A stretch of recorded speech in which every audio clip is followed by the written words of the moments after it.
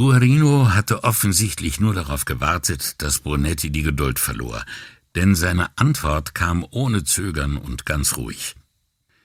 Die Polizei hat seinen Tod als Raubüberfall behandelt, der aus dem Ruder lief und zu einem Mordfall wurde.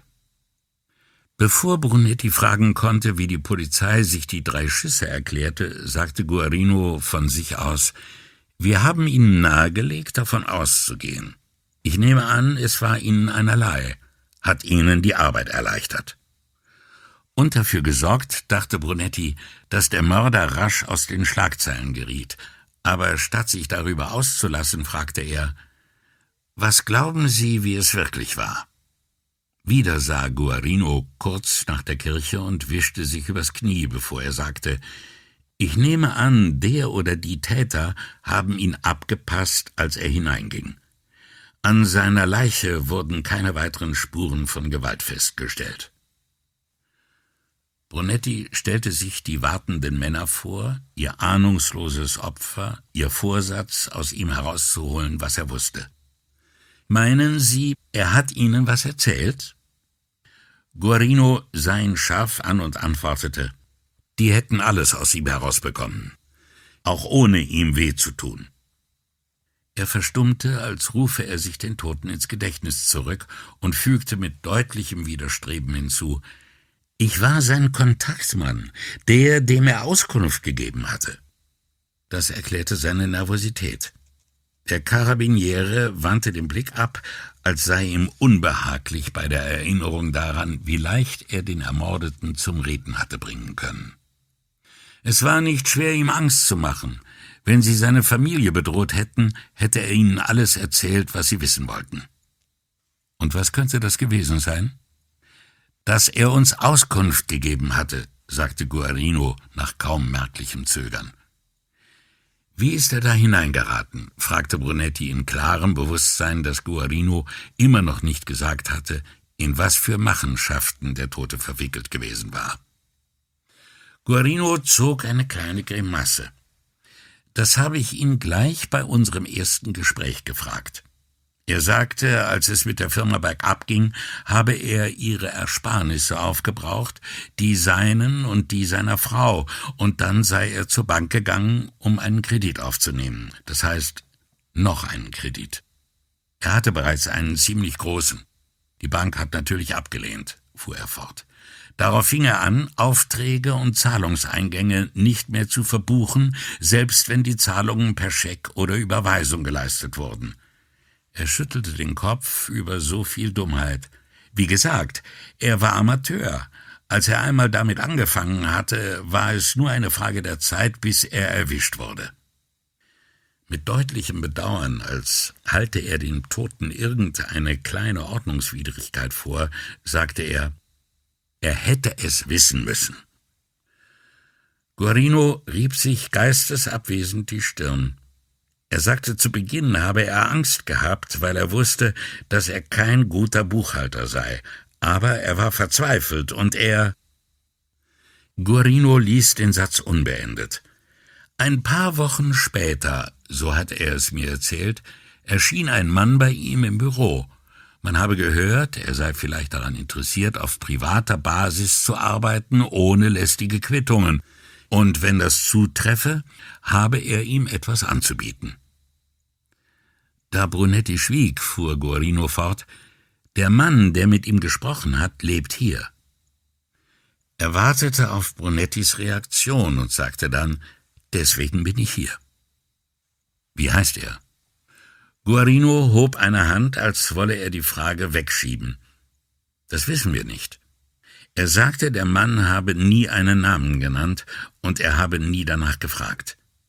Es gab Frachtbriefe für den Fall, dass die Fahrzeuge angehalten wurden, aber die waren offenbar gefälscht. Der Bestimmungsort, die Ladung. Und was war in den Fahrzeugen? Das spielt keine Rolle. Ich bin hier, weil er ermordet wurde.« »Und ich soll glauben, die beiden Dinge hätten nichts miteinander zu tun?« fragte Brunetti. »Nein, aber ich bitte Sie, mir zu helfen, seinen Mörder zu finden. Der andere Fall geht Sie nichts an.« »Der Mord geht mich auch nichts an«, sagte Brunetti ruhig. Dafür hat mein Vorgesetzter gleich nach Bekanntwerden der Tat gesorgt. Nach seiner Entscheidung ist Mestre, in dessen Verwaltungsbezirk Tessera liegt, für den Fall zuständig, wandte er bewusst förmlich ein. Guarino erhob sich, trat dann aber nur ans Fenster, wie Brunetti es in schwierigen Situationen auch zu tun pflegte. Der Karabiniere starrte die Kirche an und Brunetti starrte die Wand an. Guarino ging zu seinem Stuhl zurück und nahm wieder Platz. Er hat nur ein einziges Mal etwas über diesen Mann gesagt, dass er jung, um die 30, gut aussehend und gekleidet gewesen sei wie jemand, der Geld habe. Ich glaube, er hat das Wort protzig verwendet. Brunetti verkniff sich die Bemerkung, dass die meisten Italiener um die 30 gut aussehend seien und sich kleideten, als ob sie Geld hätten. Stattdessen fragte er, woher wusste er, dass derjenige hier in der Stadt lebt? Er konnte sein Missfallen über Guarinos mangelnde Bereitschaft, ihm genauere Informationen zu geben, kaum noch verbergen. »Vertrauen Sie mir, er lebt hier.« »Ich weiß nicht, ob das ein und dasselbe ist«, sagte Brunetti. »Wie meinen Sie das?« »Ihnen vertrauen und den Informationen vertrauen, die Sie bekommen haben.« Der Maggiore dachte darüber nach. Dieser Mann bekam einmal, als er zu Besuch in Tessera war und sie gerade das Büro betraten, einen Anruf auf seinem Telefonino. Er ging auf den Flur zurück, um das Gespräch zu führen, machte aber nicht die Tür zu. Er gab irgendwem Anweisungen, sagte, der andere solle die Nummer 1 nach San Marco nehmen und anrufen, wenn er ausgestiegen sei. Er werde sich dort mit ihm treffen. »Es war eindeutig von San Marco die Rede?« fragte Brunetti. »Ja.« Guarino sah Brunetti an und lächelte wieder. »Ich denke, jetzt muss Schluss sein mit dem Geplänkel«, sagte er. Er richtete sich auf und fragte, »Sollen wir noch mal von vorne anfangen, Guido?« Brunetti nickte. »Ich heiße Filippo.« Er nannte ihm seinen Namen wie ein Friedensangebot. Brunetti beschloss, es anzunehmen. »Und der Name des Toten?« beharrte Brunetti. Diesmal zögerte Guarino nicht. »Ranzato. Stefano Ranzato.« Nun schilderte Guarino ihm ausführlich und langwierig Ranzatos Abstieg vom Unternehmer zum Steuerhinterzieher und schließlich zum Polizeispitzel und ganz zuletzt zu einer Leiche. Als er fertig war, fragte Brunetti, als habe der Maggiore sich nicht bereits geweigert, die Frage zu beantworten, »Und was war in den Fahrzeugen?« Jetzt wusste Brunetti, ging es um alles oder nichts. Fragte sich nur, ob Guarino sich für die Wahrheit entscheiden würde oder nicht. »Das hat er nie erfahren«, sagte Guarino, und als er Brunettis Miene sah, fügte er hinzu, »jedenfalls hat er es mir so dargestellt.« Es wurde ihm nie gesagt und die Fahrer haben alle geschwiegen. Der Ablauf war immer der gleiche. Ranzato bekam einen Anruf, dann schickte er seine Wagen an den bewussten Ort. Es gab Frachtbriefe, wie es sich gehört. Er sagte, die meiste Zeit schien ihm alles mit rechten Dingen zuzugehen. Transporte von einer Fabrik zu einem Bahnhof oder von einem Lagerhaus nach Triest oder Genua. Zu Beginn habe er gedacht, das Ganze garantiere sein Überleben. Brunetti hörte, dass ihm das Wort nur schwer über die Lippen kam, weil alles an den Büchern vorbeilief. Brunetti hatte den Eindruck, Guarino hätte nichts dagegen, ewig so dazusitzen und sich über die Geschäfte des Toten auszulassen. »Nichts davon erklärt, warum Sie hier sind. Sehe ich das richtig?« unterbrach ihn Brunetti. Statt darauf einzugehen, sagte Guarino, »Ich fürchte, wir tappen völlig im Dunkeln.« »Versuchen Sie noch mehr ins Detail zu gehen, dann gibt sich das vielleicht«, schlug Brunetti vor. Plötzlich sah Guarino müde aus. »Ich arbeite für Pata«, sagte er und fügte erklärend hinzu, »manchmal denke ich, alle haben ihren Pata. Bis ich ihn heute kennenlernte, hatte ich seinen Namen noch nie gehört, aber ich habe ihn auf der Stelle erkannt. Er ist mein Boss, und er ist wie die meisten Bosse, die ich in meinem Leben hatte. Ihrer heißt zufällig Pata.« »Ich hatte schon einige, die anders hießen«, sagte Brunetti, fügte aber hinzu, »aber sie waren alle gleich.« Guarinos Lächeln half ihnen beiden, sich wieder zu entspannen. Erleichtert, dass Brunetti ihn verstand, fuhr Guarino fort, mein Pater hat mich mit dem Auftrag hierher geschickt, den Mann zu suchen, der in Ranzatos Büro den Anruf bekommen hat. Das heißt, er erwartet von Ihnen, dass Sie nach San Marco gehen, Ranzatos Namen rufen und dann beobachten, wer ein schuldiges Gesicht macht? »Nein«, antwortete Guarino, ohne zu lächeln. Er kratzte sich hinterm Ohr. »Keiner in meinem Dezernat ist Venezianer.« Als Brunetti ihn fragend ansah, sagte er, »Einige von uns haben jahrelang hier gearbeitet, aber das ist nicht dasselbe, wie hier geboren zu sein. Das wissen Sie. Wir haben die Verhaftungsprotokolle nach allen durchforstet, die in der Nähe von San Marco wohnen und wegen Gewaltverbrechen vorbestraft sind. Aber die einzigen 2 Männer, die wir gefunden haben, sitzen beide im Gefängnis. Wir brauchen also Hilfe vor Ort, wir brauchen Informationen, wie sie haben oder beschaffen können, und wir nicht.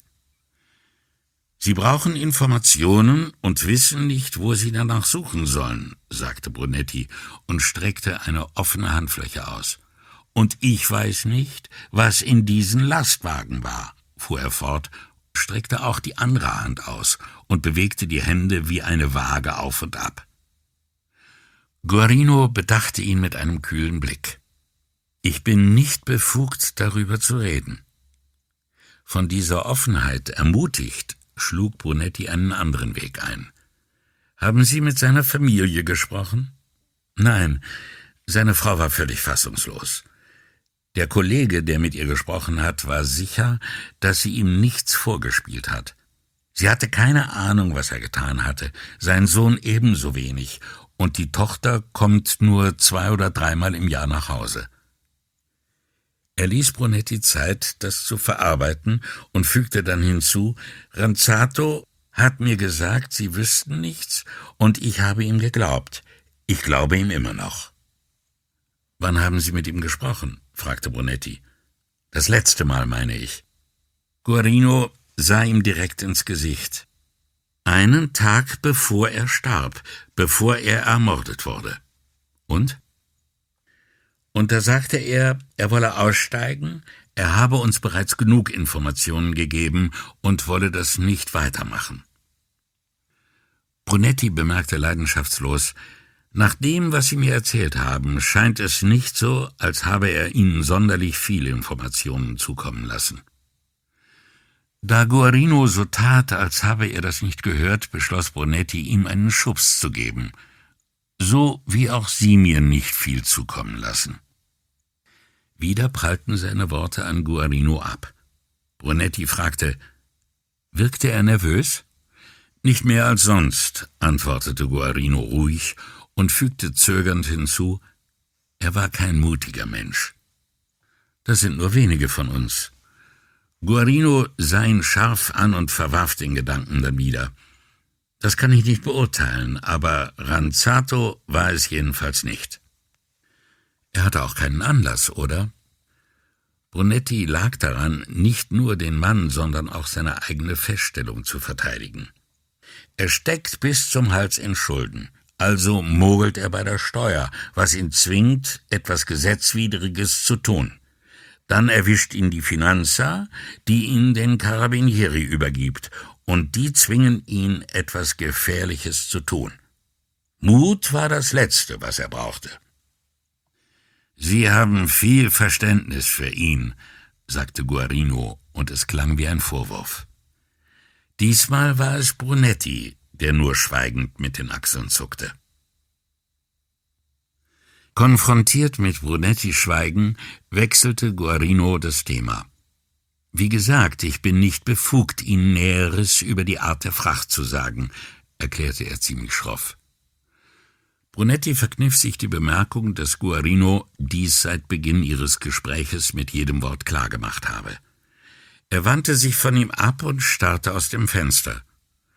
Guarino unternahm vorerst nichts, um das gemeinsame Schweigen zu brechen.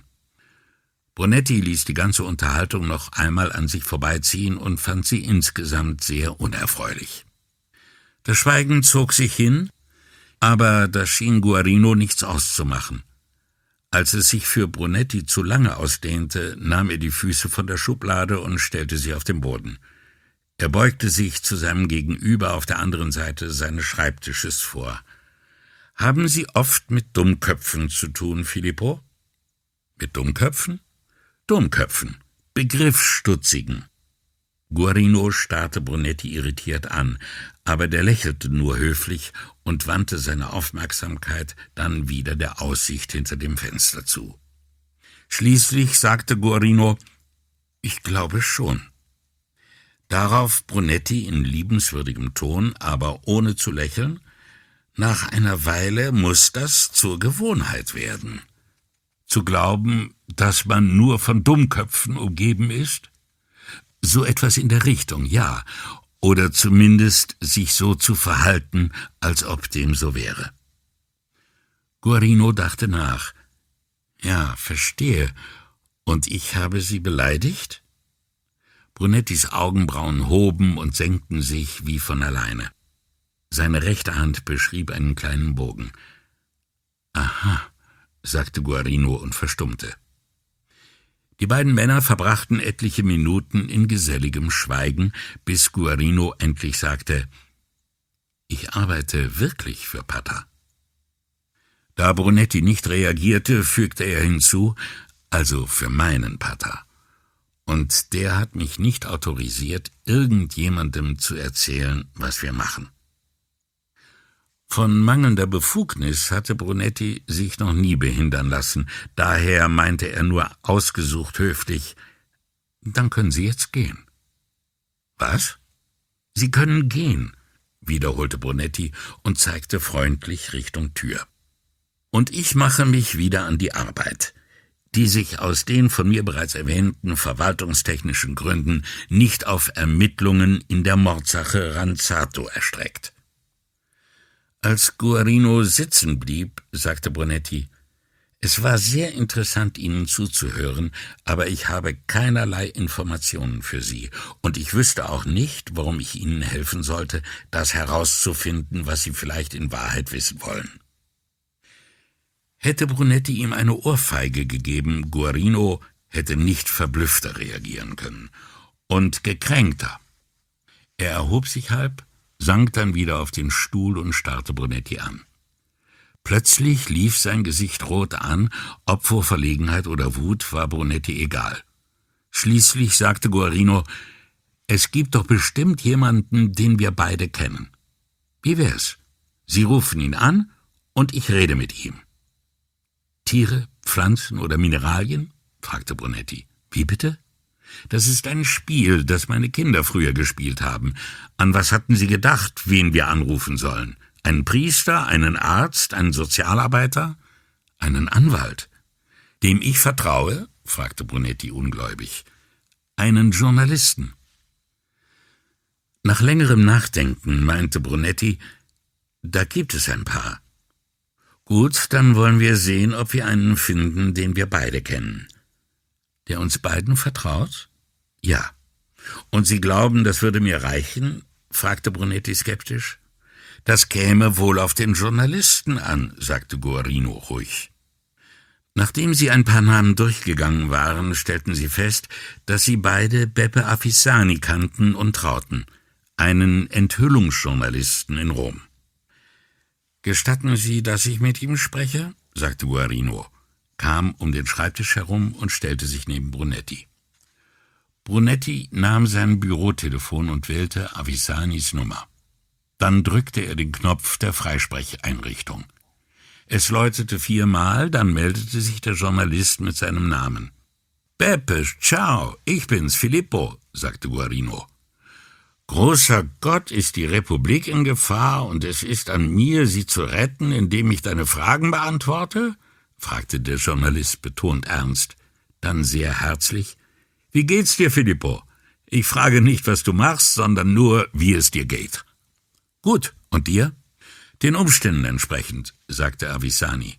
Seine Stimme hatte etwas Verzweifeltes, wie Brunetti es bei ihm schon öfter gehört hatte. Dann fuhr er munter fort: »Du rufst nie an, ohne etwas zu wollen, also verschwende nicht unsere Zeit und sag mir, worum es geht.« Die Worte waren grob, der Tonfall nicht. »Ich bin hier bei jemandem, der dich kennt«, sagte Guarino, »und ich bitte dich, ihm zu sagen, dass ich vertrauenswürdig bin.« »Das ist zu viel der Ehre«, sagte Avicani mit neckischer Bescheidenheit.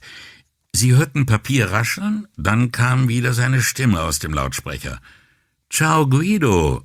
Mein Telefon hat mir verraten, dass der Anruf aus Venedig kommt, und mein Notizbuch sagt mir, dass dies die Nummer der Questura ist, und du bist, weiß Gott, der Einzige dort, der mir vertrauen würde.« Brunetti sagte: »Darf ich zu hoffen wagen, dass ich auch der Einzige bin, dem du hier vertraust?« Avicani lachte. »Ihr beide glaubt das vielleicht nicht, aber ich hatte schon seltsamere Anrufe.« »Also?«, fragte Brunetti, um Zeit zu sparen. »Vertrau ihm«, antwortete der Journalist ohne zu zögern und ohne ein Wort der Erklärung. »Ich kenne Filippo seit langer Zeit und man kann ihm vertrauen.« »Das ist alles?«, fragte Brunetti. »Das ist genug«, meinte Avicani und legte auf. Guarino ging zu seinem Stuhl zurück. »Ist Ihnen klar, was mit diesem Anruf auch noch bewiesen wurde?«, fragte Brunetti. »Ja, ich weiß«, sagte Guarino, »dass ich Ihnen trauen kann.« Er nickte, schien diese neue Information zu verdauen und fuhr dann sachlicher fort. »Meine Einheit befasst sich mit organisierter Kriminalität, insbesondere mit ihrer Ausbreitung nach Norden.« Auch wenn Guarino jetzt ernsthaft sprach und vielleicht endlich die Wahrheit sagte, blieb Brunetti auf der Hut. Guarino nahm beide Hände vors Gesicht, wie um sich reinzuwaschen. Brunetti dachte an Waschbären, die ständig etwas wegzuwischen versuchen. Schwer zu durchschauende Viecher, diese Waschbären. Weil das Problem so facettenreich ist, hat man entschieden, sich seiner Lösung durch Anwendung neuer Technologien zu nähern. Brunetti hob mahnend die Hand. »Wir sind hier nicht auf einer Konferenz, Filippo. Sie können sich ganz normal ausdrücken.« Guarino lachte kurz auf. Es klang nicht besonders angenehm. »Nachdem ich 7 Jahre an meinem jetzigen Arbeitsplatz bin, weiß ich nicht, ob ich das noch kann.« »Versuchen Sie es, Filippo, versuchen Sie es. Könnte Ihnen gut bekommen.« Als wolle er die Erinnerung an alles bisher Gesagte beiseite schieben, richtete Guarino sich auf und begann zum 3. Mal. »Manche von uns versuchen, den Vormarsch nach Norden aufzuhalten, aber das ist wohl aussichtslos, denke ich.« Er zuckte mit den Schultern. »Meine Einheit versucht nur, Sie von gewissen Dingen abzuhalten, wenn Sie einmal hier sind.« Der Knackpunkt dieses Besuchs, erkannte Brunetti, waren eben diese gewissen Dinge, über die er immer noch nichts Näheres wusste. »Dass Sie zum Beispiel irgendwelche verbotenen Dinge transportieren?«, fragte er. Brunetti beobachtete, wie der andere mit seiner Zurückhaltung kämpfte, dachte aber nicht daran, ihn zu ermuntern. Plötzlich, als sei er es leid, mit Brunetti Katz und Maus zu spielen, sagte Guarino: »Transporte, ja, aber keine Schmuggelware, sondern Müll.« Brunetti legte seine Füße auf die Schublade und lehnte sich entspannt in seinem Stuhl zurück.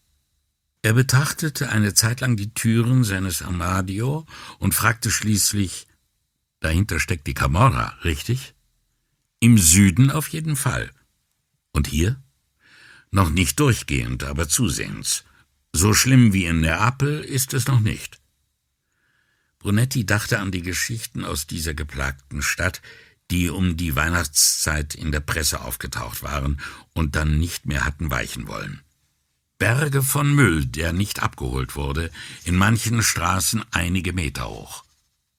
Wer hatte nicht verfolgt, wie verzweifelte Bürger nicht nur die stinkenden Müllhaufen, sondern symbolisch auch ihren Bürgermeister verbrannt hatten? Und wer war nicht entsetzt gewesen, als mitten in Friedenszeiten Soldaten hingeschickt wurden, um die Ordnung wiederherzustellen? »Was kommt als nächstes?« fragte Brunetti. »UN-Friedenstruppen?« »Es hätte schlimmer kommen können«, sagte Guarino. Und dann wütend, »Es ist schlimmer gekommen.« Da die Ermittlungen gegen die Ökomafia in die Zuständigkeit der Carabinieri fielen, hatte Brunetti immer nur als Bürger auf den Skandal reagiert, als einer der hilflosen Millionen, die in den Nachrichten mit ansehen mussten, wie auf den Straßen der Müll vor sich hinbrannte und der Umweltminister die Bewohner von Neapel tadelte, weil sie keine Mülltrennung betrieben, während der Bürgermeister die Umweltsituation dadurch verbesserte, dass er das Rauchen in öffentlichen Parks verbot. »Und damit hatte Ranzato zu tun?« fragte Brunetti. »Ja«, antwortete Guarino, »aber nicht mit den Müllsäcken auf den Straßen von Neapel.« »Womit dann?« Guarino war still geworden, als sei sein nervöses Gebaren nur ein Symptom seiner Zurückhaltung gegenüber Brunetti gewesen. Einige von Ranzatos Wagen fuhren nach Deutschland und Frankreich, holten dort Fracht ab, brachten sie in den Süden und kamen mit Obst und Gemüse zurück. Sofort kam wieder der alte Guarino zum Vorschein. »Das hätte ich Ihnen nicht sagen dürfen.« Brunetti bemerkte ungerührt, »Vermutlich waren Sie nicht in Paris oder Berlin, um dort Müllsäcke von den Straßen aufzusammeln.« Guarino schüttelte den Kopf. »Sondern Industrieabfälle, Chemie oder«, fing Brunetti an. »Oder medizinische, oft radioaktive Abfälle«, ergänzte Guarino. »Und wo wurden die hingebracht?« »Einiges davon zu verschiedenen Häfen und von dort in jedes dritte Weltland, das sie nehmen wollte.« »Und der Rest?« Guarino setzte sich kerzengerade auf, bevor er antwortete. »Türmt sich auf den Straßen von Neapel. Die Deponien und Verbrennungsanlagen da unten sind voll ausgelastet, weil man nur noch das entsorgt, was aus dem Norden angeliefert wird. Nicht nur aus der Lombardei und dem Veneto, sondern von sämtlichen Fabriken, die dafür bezahlen, dass man ihnen ihr Zeug abnimmt, ohne Fragen zu stellen.« »Wie viele Transporte dieser Art hat Ranzato gemacht?« »Wie gesagt, er hat es mit der Buchhaltung nicht sehr genau genommen.« »Und Sie konnten ihn nicht zu einer Antwort«, fing Brunetti an, scheute aber vor dem Wort »zwingen« zurück und entschied sich für »ermutigen«? »Nein.« Brunetti blieb still. Dafür sagte Guarino, »Bei einem unserer letzten Gespräche wünschte er sich geradezu, ich würde ihn festnehmen, damit er endlich aus der Sache herauskäme.« »Als die Zeitungen voll davon waren?« »Ja, verstehe.« Guarinos Stimme wurde milder. Inzwischen waren wir nun ja nicht direkt Freunde, aber doch so etwas Ähnliches wie Freunde, und er war mir gegenüber ganz offen. Anfangs hatte er Angst vor mir, aber am Ende hatte er Angst vor Ihnen, Angst vor dem, was Sie mit ihm machen würden, wenn Sie erführen, dass er mit uns redete. Offenbar haben Sie es ja erfahren. War es der Inhalt oder der Tonfall seiner Bemerkung? Guarino sah Brunetti scharf an. »Es sei denn, es war ein Raubüberfall«, sagte er trocken und gab damit zu verstehen, dass nur ein Anschein von Vertrauen zwischen ihnen bestand.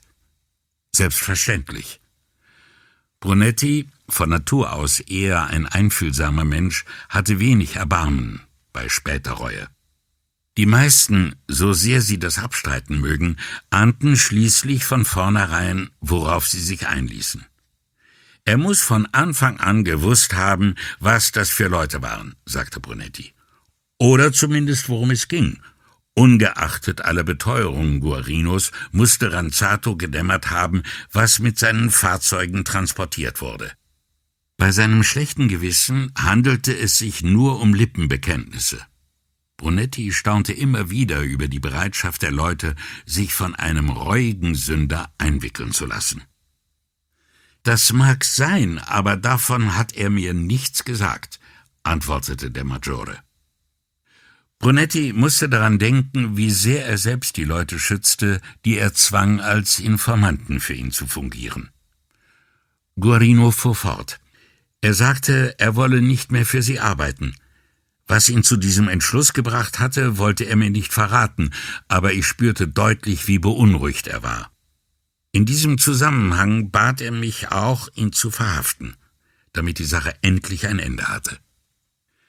Brunetti verzichtete auf die Bemerkung, dass es dann ja auch wirklich ein Ende gehabt hatte, und er wies auch nicht darauf hin, dass Gefahr für Leib und Leben schon so manchen auf den Pfad der Tugend zurückgeführt hat. Nur ein Einsiedler konnte nichts von der Emergenza Spazzatura mitbekommen haben, die in den letzten Wochen von Ranzatos Leben das Gesprächsthema der ganzen Nation gewesen war. Wirkte Guarino verlegen? Oder irritierte ihn Brunettis Hartherzigkeit? Um die Unterhaltung in Gang zu halten, fragte Brunetti, an welchem Tag genau haben Sie das letzte Mal mit ihm gesprochen? Der Maggiore rutschte zur Seite und zog ein kleines schwarzes Notizbuch hervor. Er schlug es auf, leckte an seinem rechten Zeigefinger und begann rasch zu blättern. Am 7. Dezember. Ich erinnere mich daran, weil er sagte, seine Frau wolle, dass er am nächsten Tag mit ihr zur Messe gehe. Plötzlich ließ er die Hand sinken und schlug sich mit dem Notizbuch auf den Oberschenkel. »Oddio«, flüsterte er, und dann wurde er blass. Er schloss die Augen und presste die Lippen zusammen. Brunetti dachte schon, er werde ohnmächtig oder würde in Tränen ausbrechen. »Was haben Sie, Filippo?« fragte er zu ihm hinübergelehnt und kurz davor aufzuspringen. Guarino klappte das Notizbuch zu. Er legte es auf sein Knie und starrte es an. »Jetzt erinnere ich mich. Er sagte, seine Frau heiße Immacolata und sie gehe immer am 8. zur Kirche. Das sei ihr Namenstag.« Brunetti hatte keine Ahnung, was daran so beunruhigend sein sollte. Aber dann erklärte Guarino, er hat mir erzählt, das sei der einzige Tag im Jahr, an dem sie ihn bitte, sie zur Messe zu begleiten und die heilige Kommunion zu empfangen. Deshalb wolle er am nächsten Morgen vor der Messe zur Beichte gehen. Guarino nahm das Notizbuch und schob es wieder in seine Tasche zurück. »Hoffentlich hat er es getan«, entfuhr es Brunetti. Beiden fehlten die Worte. Brunetti stand auf und trat ans Fenster. Er wollte sich und auch Guarino eine Pause gönnen. Er würde Paola erzählen müssen, was er da eben gesagt hatte, wie ihm das, ohne nachzudenken, einfach so herausgerutscht war.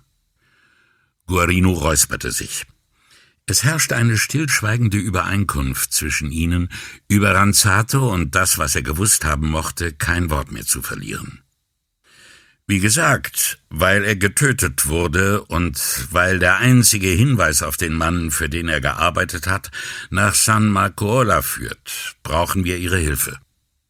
Ihr hier in Venedig seid die Einzigen, die uns sagen können, ob dort jemand lebt, der in eine solche Sache verwickelt sein könnte. Offenbar war er noch nicht fertig, also schwieg Brunetti weiter. Nach kurzer Pause fuhr Guarino fort. Wir wissen nicht, nach wem wir suchen. War es nur dieser eine Mann, für den Signor Ranzato gearbeitet hat? Fragte Brunetti und drehte sich wieder zu Guarino um. Er war der Einzige, von dem er mir erzählt hat. Und das ist nicht dasselbe? Doch, ich denke schon. Ich sagte ja, wir sind zwar nicht direkt Freunde geworden, uns aber doch ziemlich nahe gekommen. Wir haben über alles Mögliche gesprochen. Zum Beispiel?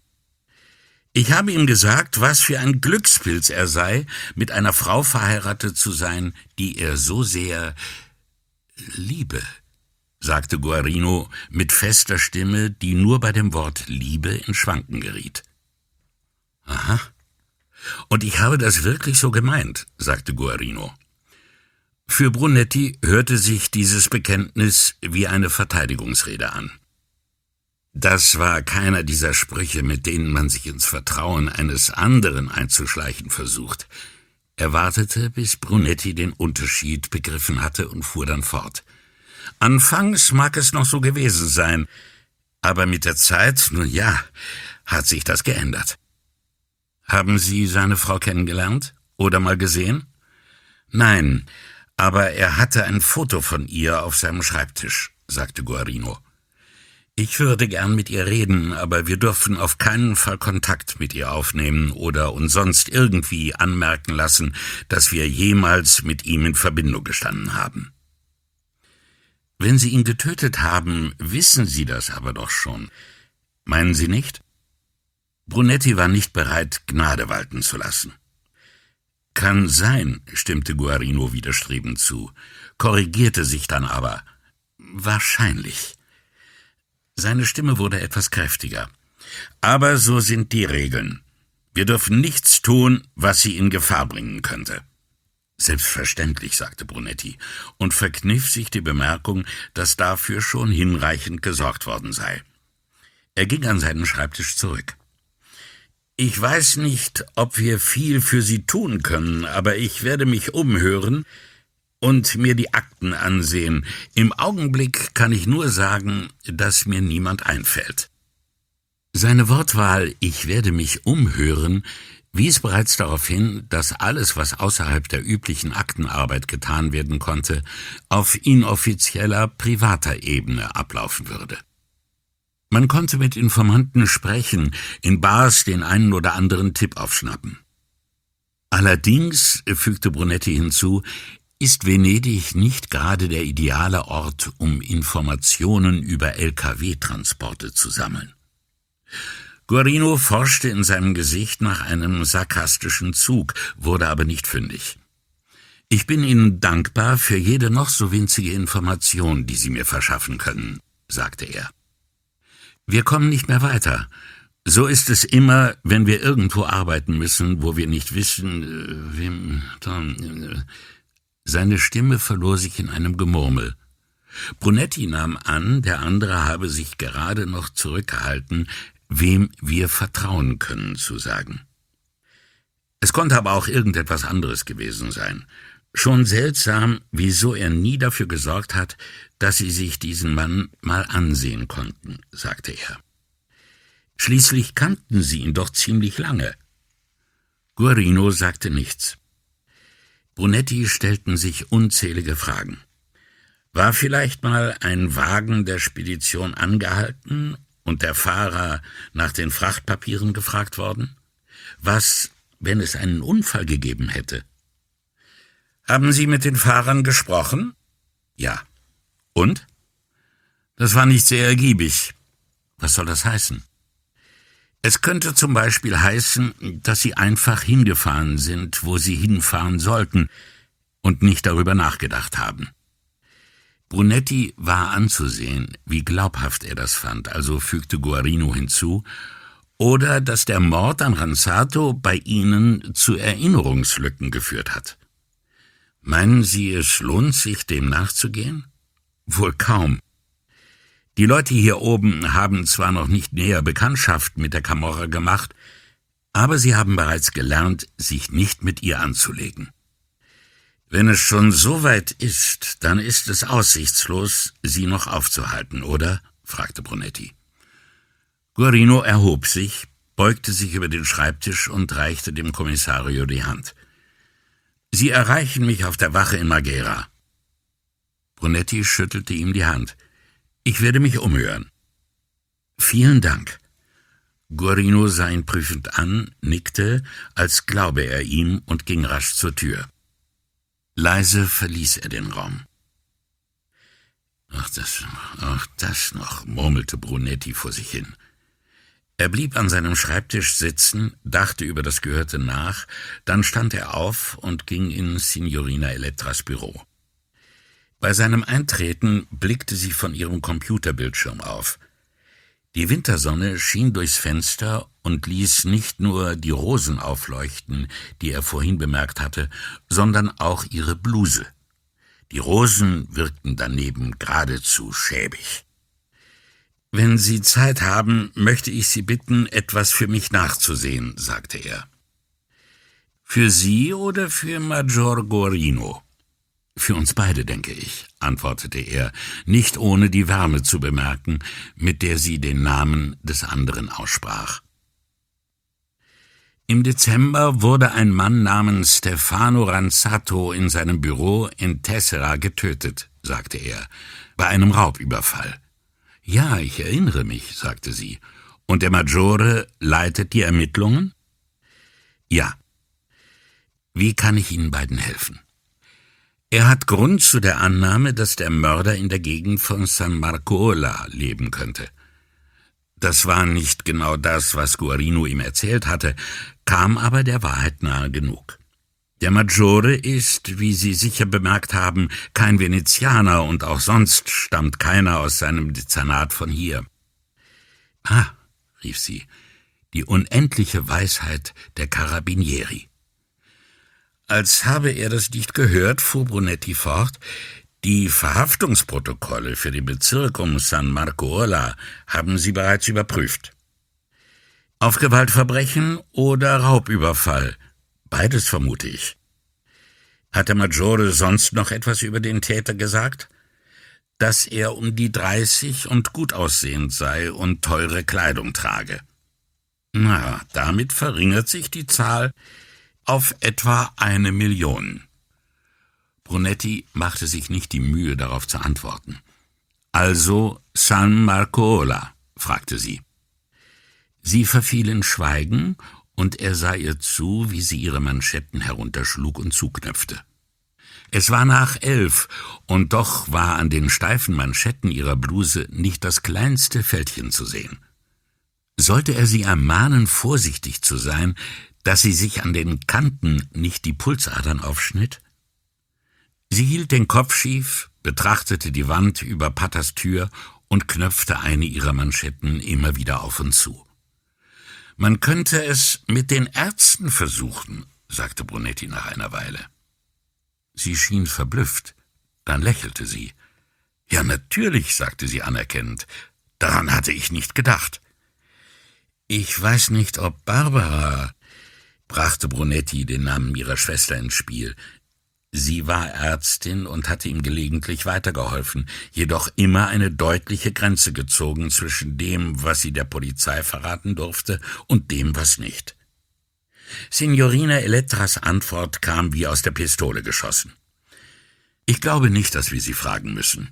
Ich kenne 2 Ärzte, die ihre Praxen in der Nähe haben. Die werde ich fragen. Die Leute reden mit Ihnen, also haben Sie vielleicht etwas gehört.« Als sie Brunettis Blick bemerkte, sagte sie, »Die würde Barbara auch als Erste fragen.« Er nickte. »Ich höre mich im Bereitschaftsraum um.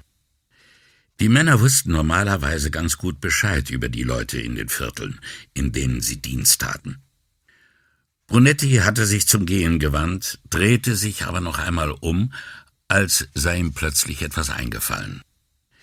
»Da ist noch etwas, Signorina.« »Ja, Kommissario?« »Teil einer anderen Ermittlung. Naja, eigentlich keine Ermittlung, aber man hat mich gebeten, etwas nachzuprüfen. Versuchen Sie, ob sich etwas über einen Geschäftsmann hier in der Stadt herausfinden lässt. Maurizio Cataldo.« Ihr Aha konnte alles Mögliche bedeuten. »Und über seine Frau auch, falls es da etwas gibt.« »Franca Marinello«, sagte sie, den Kopf über den Zettel gesenkt, auf den sie Cataldos Namen geschrieben hatte. »Ja. Irgendetwas Spezielles?« »Nein«, sagte Brunetti leichthin, »das Übliche, Geschäfte, Finanzen.« »Interessieren Sie sich für Ihr Privatleben?« »Nicht besonders, nein«, sagte Brunetti und fügte hastig hinzu, »aber falls Sie auf etwas stoßen, das interessant sein könnte, halten Sie es bitte fest, ja?« »In Ordnung.« Er dankte ihr und ging. Auf der Treppe zurück zu seinem Büro wanderten Brunettis Gedanken von dem unbekannten Toten zu den Gästen, die er gestern beim Abendessen kennengelernt hatte. Er dachte sich, nach dem Mittagessen wäre wohl der beste Zeitpunkt, Paola nach Klatschgeschichten, um ehrlich zu sein und es beim Namen zu nennen, über Cataldo und seine Frau auszufragen. Der Januar zeigte sich in diesem Jahr von seiner unfreundlichen Seite und fiel mit Dunst und Kälte über die Stadt her. Über Norditalien hatte sich eine graue Wolkendecke niedergelassen, die den Bergen den Schnee missgönnte und zugleich die Wärme am Aufsteigen hinderte, so dass es nicht für Regen reichte, sondern neblig war. Seit Wochen waren die Straßen nicht mehr sauber gespült worden, nur schlieriges Kondenswasser überzog sie Nacht für Nacht. Das einzige Aqua Alta vor 4 Tagen hatte den Schmutz nur hin und her geschwemmt, ohne die Straßen auch nur ein bisschen sauberer zu machen. Ungestört von Bora oder Tramontana war die Luft vom Festland allmählich nach Osten gewandert und hing jetzt über der Stadt mit der Folge, dass die Luftverschmutzung mit jedem Tag schlimmer wurde und Venedig in weiß Gott was für chemischen Ausdünstungen versank. Paola hatte angesichts dieser Wetterlage alle gebeten, vor dem Betreten der Wohnung die Schuhe auszuziehen. Der Treppenabsatz vor der Tür wimmelte denn auch von Indizien, aus denen Brunetti schließen konnte, dass die anderen bereits alle vor ihm nach Hause gekommen waren. »So, der Superdetektiv«, sagte er vor sich hin, während er sich bückte, um seine Schnürsenkel zu lösen. Er stellte die Schuhe ordentlich links neben die Tür und ging hinein. Die Stimmen kamen aus der Küche. Er schlich sich leise an. »Aber in der Zeitung steht«, erklärte Chiara, gerade verwirrt und fast schon verzweifelt, »dass die zulässigen Grenzwerte überschritten sind. Das steht doch hier!« Er vernahm das klatschende Geräusch, wenn jemand mit einer Hand gegen eine Zeitung schlägt. »Was heißt das denn? Gesetzlich zulässig«, rief sie. »Und wenn die Werte über dem zulässigen Grenzwert liegen, wer muss dann dagegen einschreiten?« Brunetti wollte in Ruhe zu Mittag essen und danach mit seiner Frau plaudern. Er hatte wenig Verlangen danach, in eine Debatte hineingezogen zu werden, in deren Verlauf er, wie zu befürchten war, für die Gesetze und das, was sie gestatteten, verantwortlich gemacht würde. »Und wenn man nichts dagegen unternehmen kann, was sollen wir dann machen?« »Nicht mehr atmen?« fragte Chiara, und Brunettis Interesse erwachte, als er bei seiner Tochter genau denselben Tonfall wiedererkannte, den Paola anzuschlagen pflegte, wenn sie sich in ihre Empörung hineinsteigerte. Neugierig, wie die anderen auf ihre Frage reagieren würden, schlich er näher an die Tür. »Ich bin um 2:30 mit Gerolamo verabredet«, unterbrach Raffi mit einer Stimme, die im Vergleich zu der seiner Schwester jede Betroffenheit vermissen ließ. »Also möchte ich jetzt wirklich bald essen, damit ich vorher noch meine Matheaufgaben machen kann. Die ganze Welt bricht um uns zusammen und dich kümmert nur dein eigener Magen«, deklamierte eine weibliche Stimme. »Ach, hör doch auf, Chiara«, sagte Raffi. »Das ist doch alles derselbe Käse wie früher in der Grundschule, als wir unser Taschengeld rausrücken sollten, um irgendwelche Christenbabys zu retten. In diesem Haushalt werden keine Christenbabys gerettet«, erklärte Paola resolut. Zum Glück lachten beide Kinder darüber und Brunetti nutzte die Gelegenheit, nun endlich hineinzugehen. »Ah, Frieden und Harmonie bei Tisch«, sagte er, nahm Platz und sah zu den Töpfen auf dem Herd hinüber. Er nahm einen Schluck Wein, sehr gut, noch einen Schluck und stellte das Glas ab. Trost und Freude ist es für einen Mann, nach einem harten Arbeitstag in den friedlichen Schoß seiner liebevollen Familie zurückzukehren. »Bis jetzt war es nur ein halber Tag, Papa«, belehrte ihn Chiara mit Schiedsrichterstimme und klopfte auf das Glas ihrer Armbanduhr. »Und zu wissen, dass ihm niemals widersprochen wird«, psalmodierte Brunetti weiter, »und dass ein jedes seiner Worte als Juwel der Erkenntnis und jede seiner Äußerungen ob ihrer Weisheit bewundert wird.« Chiara schob ihren Teller beiseite, legte ihren Kopf auf den Tisch und bedeckte ihn mit beiden Händen. »Ich wurde als Baby entführt und muss seitdem bei Wahnsinnigen leben.« »Nur bei einem«, sagte Paola und brachte eine Schüssel Pasta. Sie häufte große Portionen auf Raffis und Brunettis Teller, eine kleinere auf ihren eigenen. Inzwischen hatte Chiara sich wieder aufgerichtet und ihren Teller herangezogen, und Paola gab ihr auch eine große Portion. Sie stellte die Schüssel auf den Tisch, ging zum Herd und holte den Deckel. Die anderen warteten. »Mangia, mangia«, sagte sie und brachte den Käse. Alle warteten, bis sie saß, und keiner fing an zu essen, ehe der Letzte sich Käse genommen hatte. Ruote. Brunetti liebte Ruote. Mit den Melanzane, dem Ricotta und den kleingeschnittenen Tomaten als Soße waren sie für ihn die perfekte Pasta. »Warum Ruote?« fragte er. Paola schien überrascht. »Wie bitte?« »Warum nimmst du Ruote zu dieser Soße?« sagte Brunetti. Er spießte eine der radförmigen Nudeln auf und hielt sie hoch, um sie genauer zu untersuchen.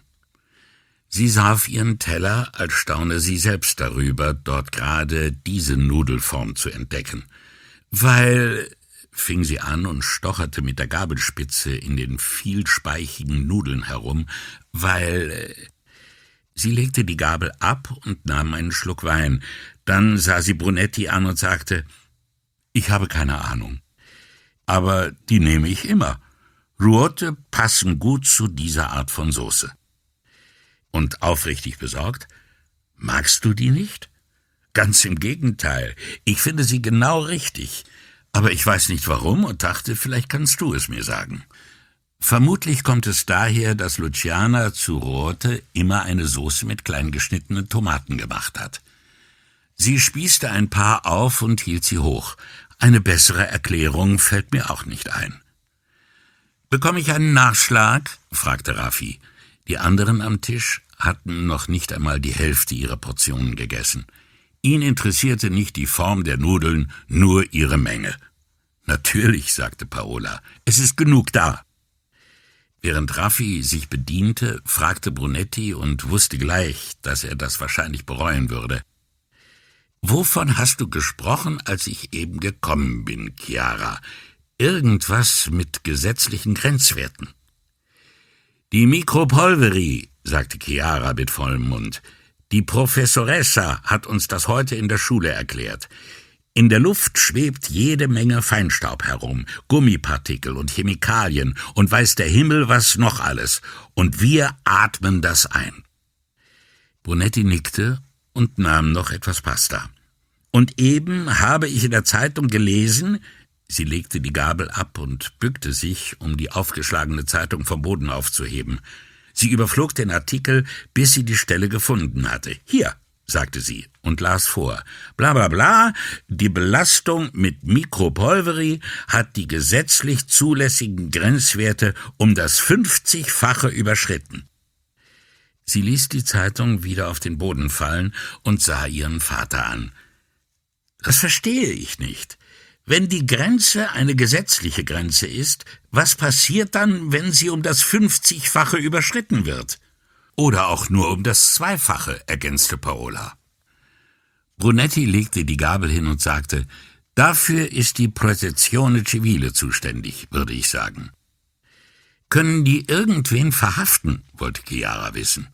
»Ich glaube nicht, nein.« »Oder ein Bußgeld verhängen?« »Auch das nicht, glaube ich.« »Und wozu gibt es dann einen gesetzlichen Grenzwert, wenn man nichts gegen die Leute unternehmen kann, die gegen das Gesetz verstoßen?« stieß Chiara wütend hervor.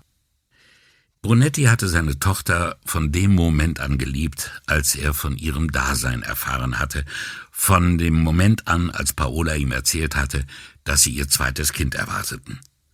Und diese Liebe stand jetzt zwischen Brunetti und dem Eingeständnis, dass sie in einem Land lebten, wo Leute, die gegen das Gesetz verstießen, selten mit einer Strafe rechnen mussten.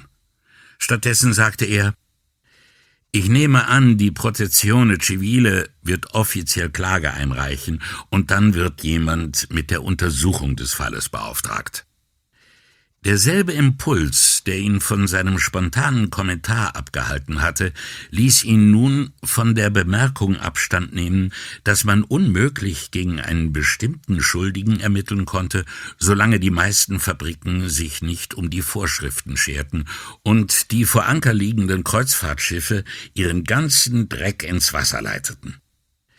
Aber man hat doch schon Untersuchungen angestellt. Oder wie ist man sonst auf diese Zahlen gekommen?« fragte Chiara, als machte sie ihn dafür verantwortlich und wiederholte ihre Frage von vorhin. »Und was sollen wir machen, bis da wirklich mal was untersucht wird? Nicht mehr atmen?« Brunetti fand es entzückend, wie seine Tochter die rhetorischen Kunstgriffe ihrer Mutter anwandte, sogar das alte Schlachtross der Logik, die rhetorische Frage. Sie würde noch viel Ärger machen, die Kleine, wenn sie ihre Leidenschaft und ihre Empörung doch nur ein wenig in Zaum halten könnte. Etwas später brachte Paola den Kaffee ins Wohnzimmer. Sie reichte ihm eine Tasse und sagte, »Zucker ist schon drin«, und setzte sich neben ihn. Der zweite Teil des Gazzettino lag aufgeschlagen auf dem Tisch, wo Brunetti ihn hingelegt hatte, und Paola erkundigte sich mit einer Kopfbewegung in seine Richtung, »Was hat die Zeitung uns heute zu offenbaren?« »Gegen 2 Mitglieder der Stadtverwaltung wird wegen Korruption ermittelt«, sagte Brunetti und schlürfte seinen Kaffee. »Das heißt, alle anderen lässt man laufen? Warum nur?« »Die Gefängnisse sind überfüllt.« »Aha.« Paola trank ihren Kaffee aus. Sie stellte die Tasse hin und sagte, »Ich bin froh, dass du nicht noch Öl in Chiaras Feuer gegossen hast.« »Ich hatte nicht den Eindruck«, erwiderte Brunetti und stellte seine Tasse auf das Gesicht des Ministerpräsidenten, »dass man da noch nachhelfen musste.« Er lehnte sich zurück, dachte ein wenig über seine Tochter nach und sagte, »Ich bin froh, dass sie so wütend ist.« »Ich auch«, bekräftigte Paola, »aber ich finde, wir sollten uns unsere eigene Empörung nicht so deutlich anmerken lassen.« »Meinst du wirklich? Immerhin hat sie das doch wohl von uns.« »Ich weiß«, räumte Paola ein, »aber es ist doch klüger, dass sie es nicht merkt.« Nach einem forschenden Blick in seine Miene fügte sie hinzu, »Ehrlich gesagt, ich bin überrascht, dass du ihrer Meinung bist, also sie so ohne weiteres gewähren lässt.« Sie tätschelte seinen Oberschenkel. »Du hast sie schwadronieren lassen, dabei konnte ich dir ansehen, wie du innerlich ihre logischen Fehler registriert hast.« »Deine rhetorische Lieblingsfigur, Argumentum ad absurdum«, sagte Brunetti mit unverhohlenem Stolz. Paola bedachte ihn mit einem besonders einfältigen Grinsen. »Die sind mir eine Herzensangelegenheit, diese Argumente.« »Meinst du, wir tun das Richtige?« fragte Brunetti. »Was tun wir denn?« »Die Kinder dazu erziehen, dass sie so clever argumentieren können.« Brunetti versuchte, das so leichthin wie möglich zu sagen, konnte aber seine echte Besorgnis nicht ganz verbergen. »Für einen, der es nicht so mit Logik hat, hört sich das doch an, als meinten sie es sarkastisch, und so etwas mögen die Leute nicht.« »Besonders, wenn sie es aus dem Mund eines Teenagers hören«, ergänzte Paola. Und wie um seine Befürchtungen zu zerstreuen, nur sehr wenige Leute hören bei den Argumenten der anderen richtig zu, also brauchen wir uns vielleicht keine großen Sorgen zu machen. Sie schwiegen eine Weile, dann sagte sie, »Ich habe heute mit meinem Vater gesprochen. Er sagt, ihm bleiben noch 3 Tage, sich in der Sache mit Cataldo zu entscheiden. Er wolle wissen, ob du inzwischen etwas über ihn herausgefunden hast.« »Nein, nichts«, sagte Brunetti und verkniff sich die Bemerkung, es sei noch keinen Tag her, dass man ihn darum gebeten habe. »Soll ich ihm das sagen?« »Nein, Signorina Elettra weiß schon Bescheid und wird sich darum kümmern.« Obwohl er wusste, wie oft er diese Ausrede schon gebraucht hatte, bemerkte er vage, es ist noch etwas dazwischen gekommen. »Aber bis morgen hat sie vielleicht was.« Erst nach längerem Schweigen fragte er, »Spricht deine Mutter viel von ihnen?« »Von den beiden?« »Ja.« »Ich weiß, dass er es kaum erwarten konnte, sich von seiner ersten Frau scheiden zu lassen.« Ihre Stimme war ein Vorbild an Neutralität. »Wann war das?« »Das ist mehr als 10 Jahre her. Er war über 60. Brunetti dachte, Paola sei fertig, aber nach einer Pause, die durchaus beabsichtigt sein mochte, fuhr sie fort. Und sie war noch keine 30. Aha. Mehr ließ er sich nicht entlocken.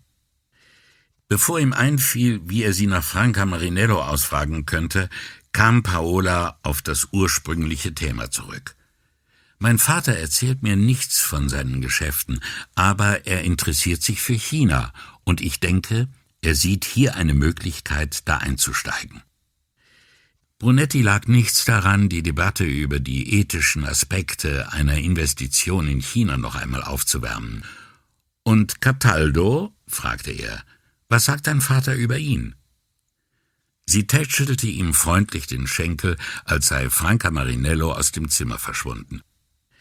»Nicht viel, jedenfalls nicht in meiner Gegenwart. Die beiden kennen sich seit langem, aber soweit ich weiß, haben sie nie zusammengearbeitet. Ich glaube nicht, dass sie viel füreinander übrig haben, aber hier geht es ums Geschäft.« Sie hörte sich fast zu sehr wie das Kind ihres Vaters an, als sie das sagte. Brunetti bedankte sich für die Auskunft. Paola nahm die Tassen und stand auf. »Zeit, dass du deinen Besen nimmst und in den Augiasstall zurückgehst.« Im Stall war es halbwegs ruhig. Kurz nach 4 kam eine Kommissarin und beschwerte sich über Tenente Scarpa, der sich weigerte, ihr irgendwelche Akten über einen 2 Jahre alten Mordfall in San Leonardo herauszugeben. »Ich verstehe einfach nicht, warum er das macht«, sagte Claudia Grifoni, die erst seit 6 Monaten in der Questura arbeitete und daher mit dem Tenente und seinen Gepflogenheiten noch nicht vertraut war. Sie stammte aus Neapel, doch ihr Äußeres strafte alle Klischees Lügen. Groß, gärtenschlank und blond, blaue Augen und eine so helle Haut, dass sie sich vor der Sonne in Acht nehmen musste. Sie hätte auf einem Werbeplakat für Kreuzfahrten in Skandinavien posieren können.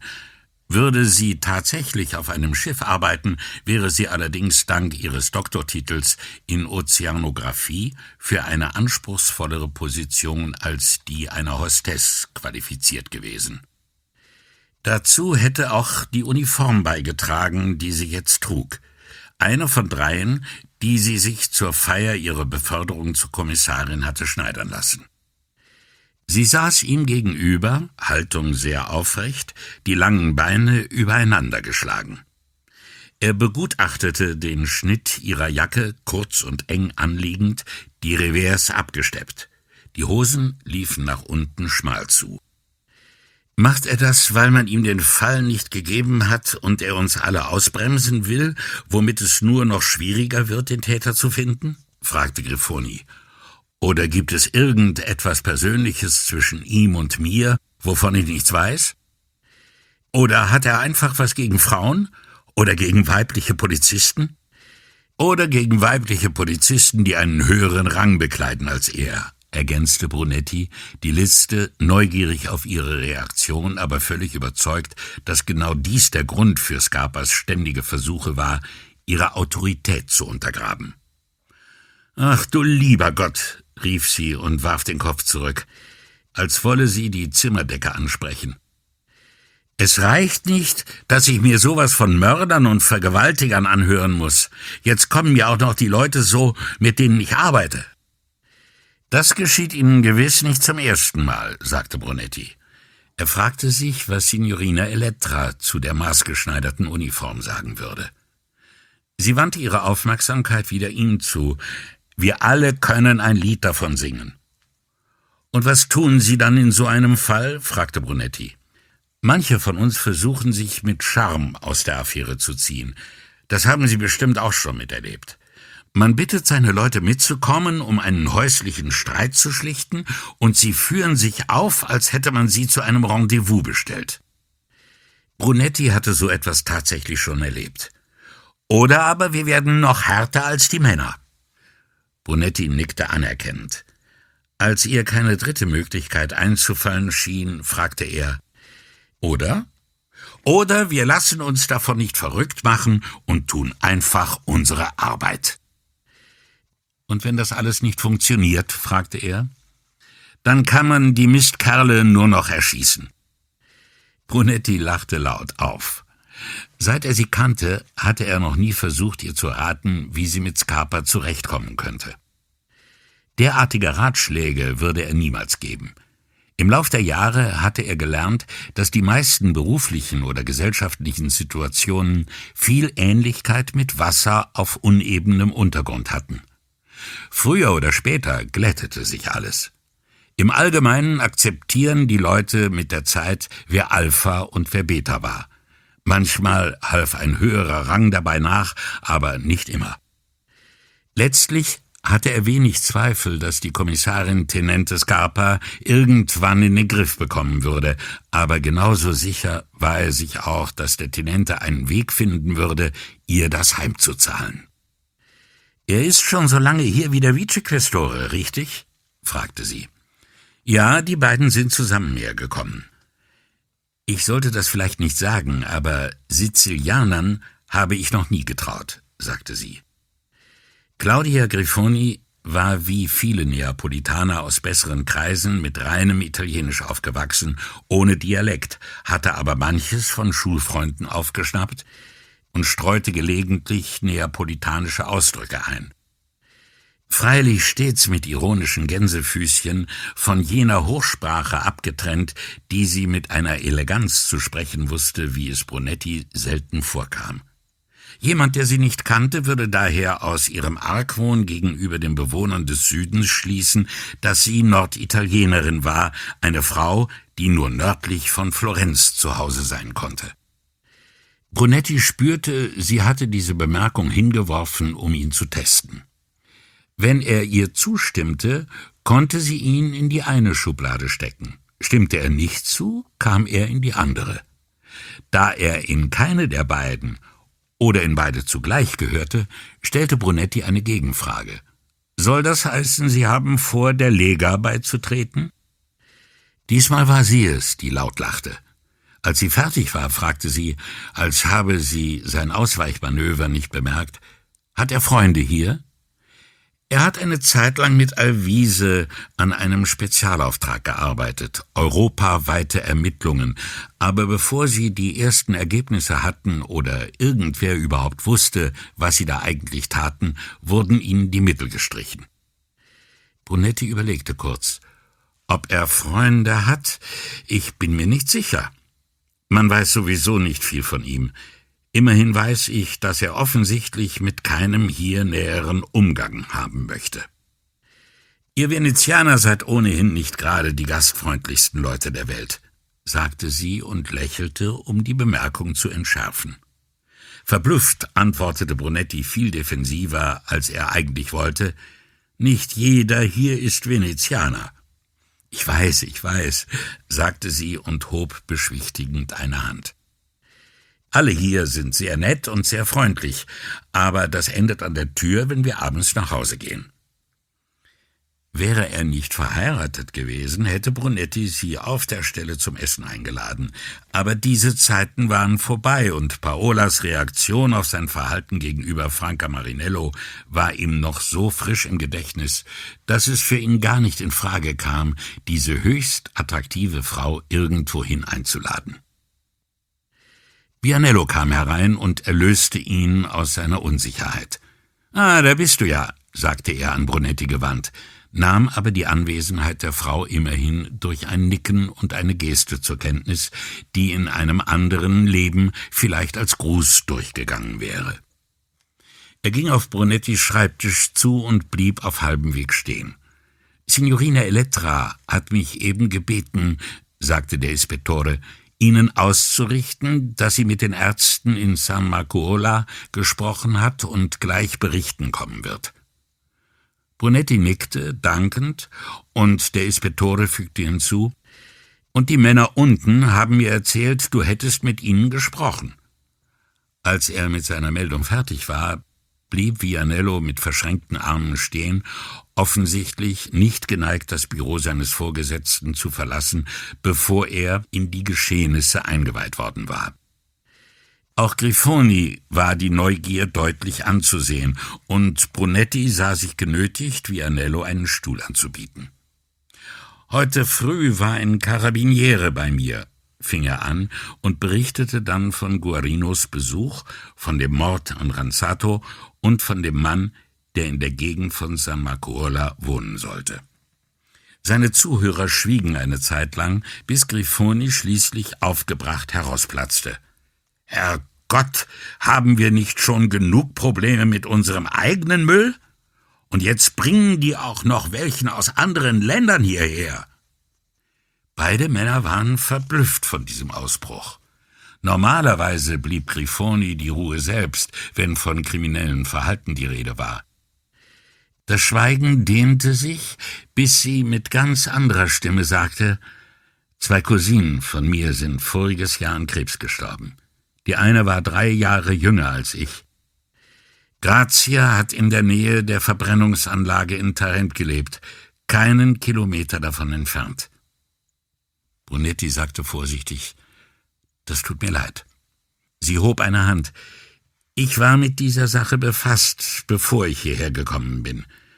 Man kann nicht in Neapel arbeiten und von dem Müllproblem nichts wissen. Der Müll türmt sich in den Straßen. Es gibt illegale Deponien, gegen die wir ermitteln. Die ganze Landschaft um Neapel herum ist mit Müll übersät.« Vianello sah sie an und sagte: »Über Tarent habe ich mal was gelesen. Ich habe Bilder von Schafen auf den Feldern gesehen.« »Die sterben offenbar auch an Krebs«, erklärte Grifoni sachlich. Sie schüttelte den Kopf und fragte Brunetti: »Gehen wir der Sache nach, oder sind die Carabinieri zuständig?« »Offiziell schon«, antwortete Brunetti, »aber wenn wir diesen Mann suchen, sind wir zwangsläufig auch dabei.« »Muss der Vicequestore das genehmigen?« fragte Grifoni wie nebenbei. Bevor Brunetti antworten konnte, kam Signorina Elettra herein. Sie grüßte Brunetti, schenkte Vianello ein Lächeln und nickte Grifoni zu. Brunetti musste an eine Romangestalt bei Dickens denken, die Paola oft erwähnte und von der es hieß, sie pflege eine Situation danach zu beurteilen, woher der Wind weht. »Aus Norden«, vermutete Brunetti.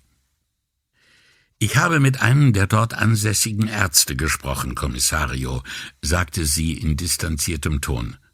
»Aber ihm fällt niemand ein. Er will seinen Kollegen fragen, wenn er ihn sieht.« Wie gut, dachte er, dass sie in all diesen Jahren immer bei dem förmlichen Sie geblieben waren. Für einen so kühlen Wortwechsel war es genau das Richtige. »Danke, Signorina. Berichten Sie mir, wenn er was für Sie hat«, sagte Brunetti. Sie schaute nachdenklich in die Runde und antwortete: »Selbstverständlich, Kommissario. Hoffentlich habe ich nichts übersehen.« Sie warf Kommissario Grifoni einen Blick zu, als solle die es nur wagen, ihr irgendein Versäumnis zu unterstellen. »Danke, Signorina«, beschied Brunetti sie mit einem Lächeln. Dann wandte er sich dem neuen Kalender auf seinem Schreibtisch zu und wartete auf das Geräusch ihrer Schritte, während sie zur Tür ging, dann auf das Geräusch, mit dem die Tür ins Schloss fiel. Als er den Kopf hob, sah er gerade noch den komplizenhaften Blick, den Grifoni und Vianello austauschten. Grifoni erhob sich. »Ich mache mich wieder an die Arbeit, der Flughafen wartet.« Bevor einer der beiden etwas fragen konnte, sagte sie: »Der Fall, nicht der Flughafen selbst.« »Die Kofferdiebe«, fragte Brunetti, der früher einmal damit betraut gewesen war, mit einem müden Seufzer. »Was diese Leute einem erzählen, kommt einem vor wie Elvis' größte Hits.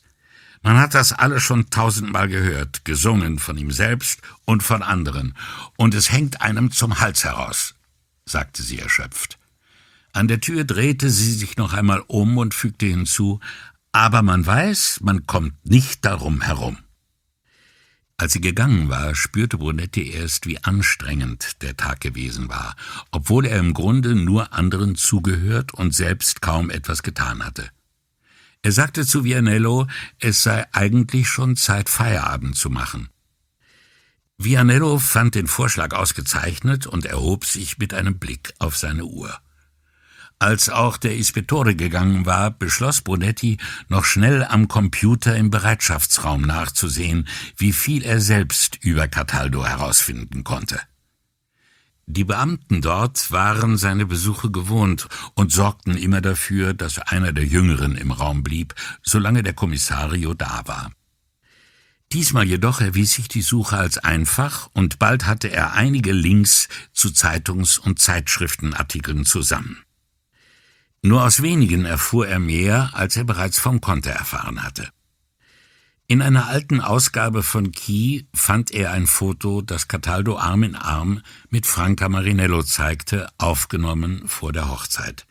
Die beiden standen auf einer Terrasse oder einem Balkon mit dem Rücken zum Meer. Cataldo untersetzt und ernst in einem hellgrauen Leinenanzug. Sie strahlend glücklich in weißen Hosen und kurzärmeligem schwarzen T-Shirt. Selbst auf dem Bildschirm konnte Brunetti gut erkennen, wie reizend sie damals gewesen war. Etwa Ende 20, blond, größer als ihr künftiger Ehemann. Ihr Gesicht wirkte, Brunetti musste kurz nachdenken, bevor ihm das richtige Wort einfiel, es wirkte unkompliziert. Ihr Lächeln war bescheiden, ihre Züge regelmäßig, ihre Augen blau wie das Meer hinter ihnen. »Hübsches Ding«, murmelte er.